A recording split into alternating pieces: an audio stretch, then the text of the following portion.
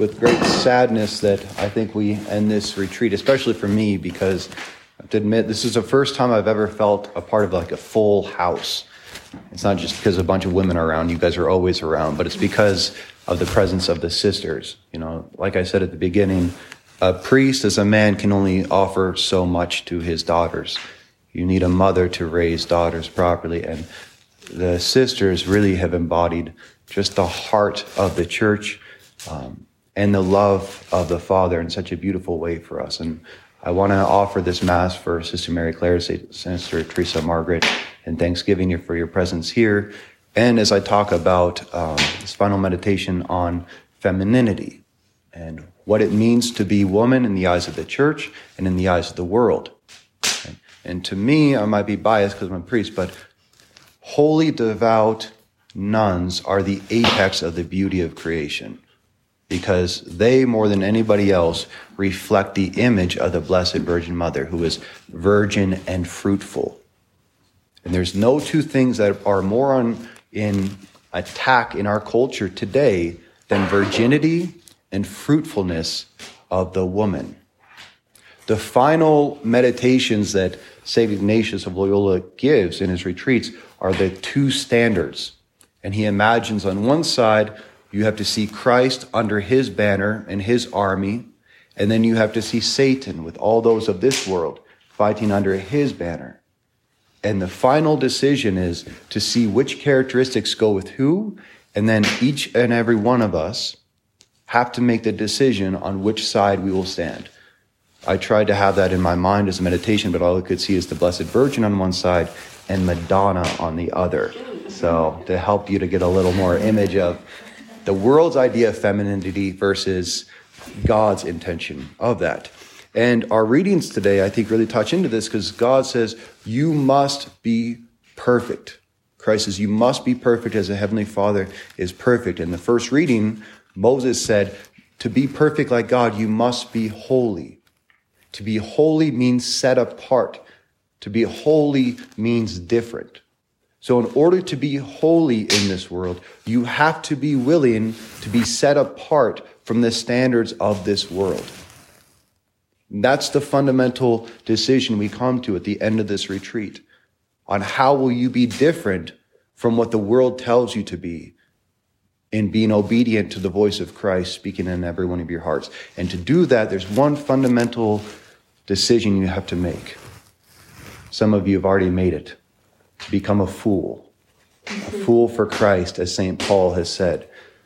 You have to be willing to be called a fool to follow Jesus Christ in this world. One of my favorite lines from Father Hardon, one of my favorite priests, he said, he was talking to a bunch of missionaries of charity, and he said, sisters, you are wearing your habits in a time when so many nuns have thrown them off. Do you know that you look like fools to them? And I guarantee you the sisters have had their fair share of criticism for being too traditional or being so humble in their vocations. And the same happens with priests who choose to wear their collar and choose to try to be faithful to their calling. You will be called a fool by those who do not want to live according to that standard. And when we follow Jesus Christ, like St. Paul, we have to be willing to step into that, to be set apart, to be holy, and to be foolish. And I was praying for you last night in adoration, and I kept just asking the Father, what do you want me to tell them? Like, what does it mean to be perfect? What does it mean to be perfect? And the only words I kept hearing was, be fruitful and multiply.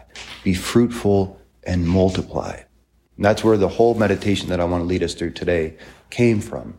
Because something I just found so interesting is the fact that there are two curses, some called medicinal remedies after the fall, right? That man was cursed to work, right? By the sweat of your brow, you shall bring up your fruit from this earth. And the biggest thing that's under attack for men is the inspiration to go out and make something of themselves so they become worthy of a woman's love and to raise a family as a protector and a provider and a leader. Men are very much under attack on that in our times. They're being taught to be just passive and step aside. On the other hand, what was the woman's curse? The pain of childbearing. God says, by pain and suffering, you will bring forth new life. But you must bring forth new life. And there is nothing that is more under attack for women in our age today than to be fruitful and to multiply. Virginity and fruitfulness. And I know that what I'm talking about is much our culture. I'm going to say the same thing to the guys. You guys already know a lot of this, what I'm going to say, and you're already living it. That's why it's very easy for me to speak this here. It'd be very different if I was just in some random parish at this present moment. But you all have very good hearts. I know you personally. You're striving for this. So what I want to really do here is lay out what are the two standards of the world that you are going to be facing and the temptations you will face and have faced in this world. So it becomes very clear to you. One thing I've been considering, because I don't know if I've felt more like a father before my priesthood as this retreat, and maybe the presence of the nuns have helped that, but maybe I'm just growing into the fatherhood. But my deepest desire for every single one of you is motherhood. That's what I've realized. My idea of a successful priesthood is that every single one of you will become a mother. Get married, have your children, enter the convent, and become a spiritual mother of souls. That's the success of a father. The last thing I want for any woman that I love is that you remain single and alone. And that's why we have to talk about difficult things, because that is what the culture is promoting for women today. To be single and alone and the facade of happiness, which is never true. Right? Because the devil, remember, he's a murderer and a liar from the beginning. He lies in order to kill. And when we follow the temptations of the evil one, it sounds glamorous at the beginning, but it always leads to death. And often when we follow Jesus Christ, it feels like a suffering. It feels like a taking up of the cross. But it's a cross that always gives life. The greatest joy that we can ever have in this world is to follow Jesus Christ, to follow his teachings. There's nothing that will ever make us happier in this life and eternal life than that. But it begins with a movement of suffering often, of going against our egotistical inclinations. It happens with every single religious and priest. Going into the priesthood is very difficult, but it becomes the greatest and most fruitful blessing.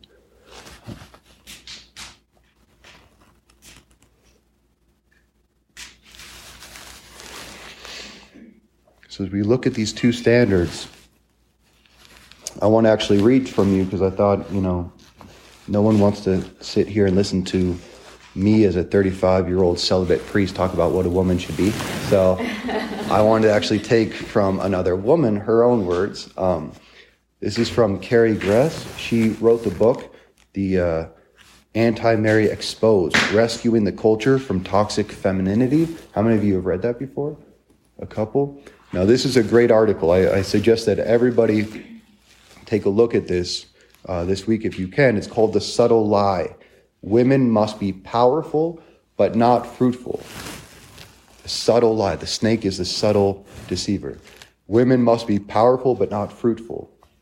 Subtitles, Satan knows, just as he did when he targeted Eve, that if he gets the woman, he gets everyone. If he gets the woman, he gets everyone. I just want to read some excerpts from this article, and then hopefully you can take a deeper look at it in the future. And what Carrie says, she says, the idea for my book, The Anti-Mary Exposed, Rescuing the Culture from Toxic Femininity, first started when I looked at the elite women of our culture, and I began to compare them to the Blessed Mother. And that's where the stark difference took place. She said, more than anything, these women who've been in charge of this whole second wave of feminism in the 20th century convinced generations of women, millions and millions of women, that the most precious and natural bond on earth, that of a mother and a child, was no longer important and in fact was actually an impediment to a woman's happiness. She says, how is it that this lie could spread so quickly and so resoundingly all over the West? This category change was to make women think about their lives in terms of power, and that's where it comes from. Your life is not about fruitfulness. Your life is about being powerful. Radical feminism convinced women that their happiness, their goal in life, was to be powerful. The new goal was to be able to control our lives, our men, our careers, and our fertility, to liberate us to do whatever we want and to have it all. We have grown used to phrases like girl power, strong is the new pretty, be fierce, and empowerment. I haven't heard any of those, but maybe that's slogans you guys follow. I don't know. She goes, the overriding message sent to women is that we must be tough and powerful. And this is new, that a woman was as, quote, tough as a whore was never meant to be a compliment, as it denoted a woman who had been hardened by the world, broken by it, so that she developed a thick skin to hide her vulnerabilities, while simultaneously using her sexuality to control others. We applaud them for their toughness, while neglecting the sad things that made them tough. We look at the exterior trappings while ignoring the interior wounds. And that's why Sister Teresa Margaret's meditation last night was very beautiful about going into the wounds, exposing our hearts as vulnerable as Christ himself is exposed in the Blessed Sacrament to receive that healing. Because oftentimes the devil will speak through our wounds. If a woman has ever experienced the power of a man as tyrannical or abusive or neglectful, that's where the devil will speak into her, saying you can't trust men and you have to become independent and strong and powerful so that you're never hurt again. And all it does is what it did to the Pharisees. We become empty graves, right? Strong on the outside, but dead bones on the inside. The devil always speaks to us through wounds to harden our hearts. What was targeted by feminism was something unique. It was the fruitfulness of womanhood, both in virginity and motherhood. Satan knows, just as he did when he targeted Eve, that if he gets the woman, he gets everyone. And if he can destroy woman's source of fruitfulness, then he can succeed, because our greatest gift isn't power, it's in being fruitful. Tossed aside was the idea of the family and the work necessary to cultivate and nurture souls in society. Women quickly forgot the very essential role they have in forming children into healthy and mature adults, the very building blocks of any healthy civilization.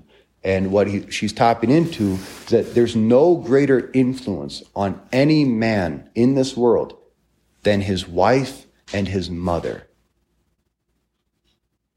So you can do all the things outside that men do to try to make the world more progressed and to get more finances. But no woman will ever have more power to shift the future of the world than through her influence over her husband and her children.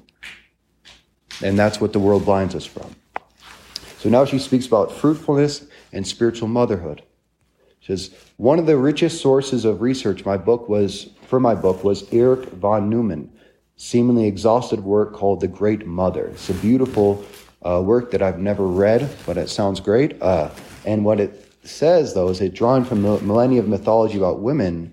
Von Neumann describes a common characteristic of woman across time, across cultures, since the beginning, that women have been understood as vessels, as ships, soil, ovens, even the ocean. And the church expresses this pattern when the church is always feminine, always a she, and she's known as a ship, a nave, but a feminine form. Women's soul are meant to hold and transform those whom we love, she says. As Edith Stein wrote, the woman's soul is fashioned as a shelter in which other souls may unfold. Our Lady clearly fits this model of being a container, as she is called the soil by St. Irenaeus. And in the litany that we pray together every time we do the Litany of Loretto, we call her the spiritual vessel, a vessel of honor, a singular vessel of devotion, house of gold, the ark of the covenant, refuge of sinners, and seat of wisdom. And when I read that, I immediately thought of something, heroin, right? No? Didn't make you think? All right. So they did studies on people who take heroin. I thought this was so fascinating. I didn't think about this when I was taking it myself, but it made sense after the fact. No. But they did studies on babies' brains and on people who do heroin, and they found the same neurological response happens when a baby is being cuddled by its mother than when someone is on heroin. The fun, and what addicts have said is the principal sensation that they experience when they're on drugs like that is the sense of being held. You see how important motherhood is? And that's why without mothers in the church, without mothers at home, oftentimes we fall to drugs, but we also fall to tyrannical behavior. It's all about doing, because we don't know what it is to be held and loved, which is the building blocks of everything that we become in life. So like that is power. And that is what every one of us is searching so deeply for in this world, of being held and loved. In Western culture today, we have mistaken notion that women can be mothers or not. But motherhood isn't an essential part of our being, but is merely accidental. But we can never simply step out of it and deny it. Even the infertile or postmenopausal women still has a body that says, you are made to be a mother. The way her arms fold, her hips, breasts, and so on express the concept of holding and nourishing. What von Neumann also makes clear is that because we cannot step out of maternity, women can be defined by the way that we act as mothers. There are basically two ways in which a mother can be a bad mother, and she can either neglect her children or she can hold them too tight. Right? So to deny the caress at all, but then the smothering mother, as they said. She even does a word play. She goes, it's kind of interesting that smothering actually has the word mothering right there in it. But it's always a danger that the mother's heart does not love for one reason or another, or that she loves and holds too tight. And then I want to end with the last part is on a spiritual reflection on spiritual motherhood, because she speaks about Mother Teresa in this. I think it's very beautiful. Our fruitfulness isn't just contained in our physical bodies, but mimics what happens to women on a spiritual level. The physical act of having a biological child is similar to the spiritual fruitfulness we witness in the lives of the saints and holy women, particularly cloistered religious.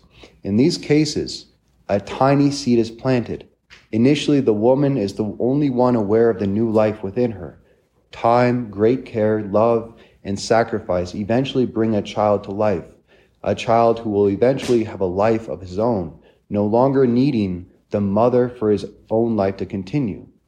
We understand this clearly with biological children, but it's more hidden in the spiritual life. It can be witnessed in the lives of St. Teresa of Avila, St. Therese of Lisieux, St. Faustina, St. Teresa of Calcutta, but a seed planted in Ireland to move to India, to serve the poorest of the poor. Today we know this little seed has grown into something far beyond her imagining and lives on without her.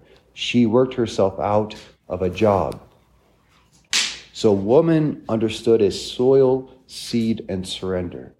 At its core, fruitfulness requires receptivity. It cannot be done alone.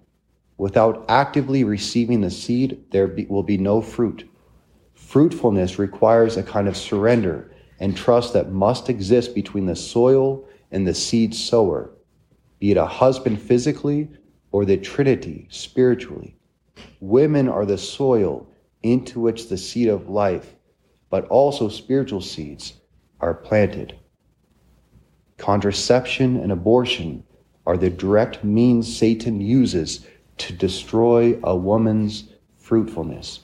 And without fruitfulness, we cannot understand our bodies, our souls, our mission, or our relationships.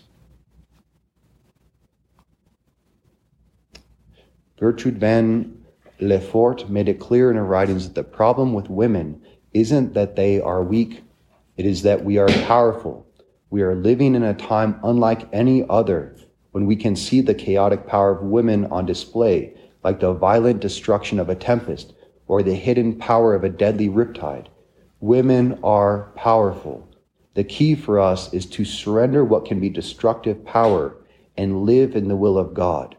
And the solution for that is already with us. It is a return to the woman, the star of the sea, whom St. Bernard promises will never abandon us, but will ever guide us safely to shore. Our Lady, no matter how out of vogue she may be today, in light of the context of fruitfulness, remains the perfect model of femininity and fruitfulness. And now, as we go to the Eucharistic sacrifice, we remember that it's Christ himself who is the bridegroom of the church, who continues to give his seed, his very self, on this altar that is always seen as the womb of the church, the bride who is receptive, and only by her and through her he brings forth the fruit of new life. May you all take very much to your heart the two standards that the world offers you. And before Christ our Lord, make the commitment of your heart on which side you will follow, which voice you will listen to, and the femininity that you want to reflect in this world.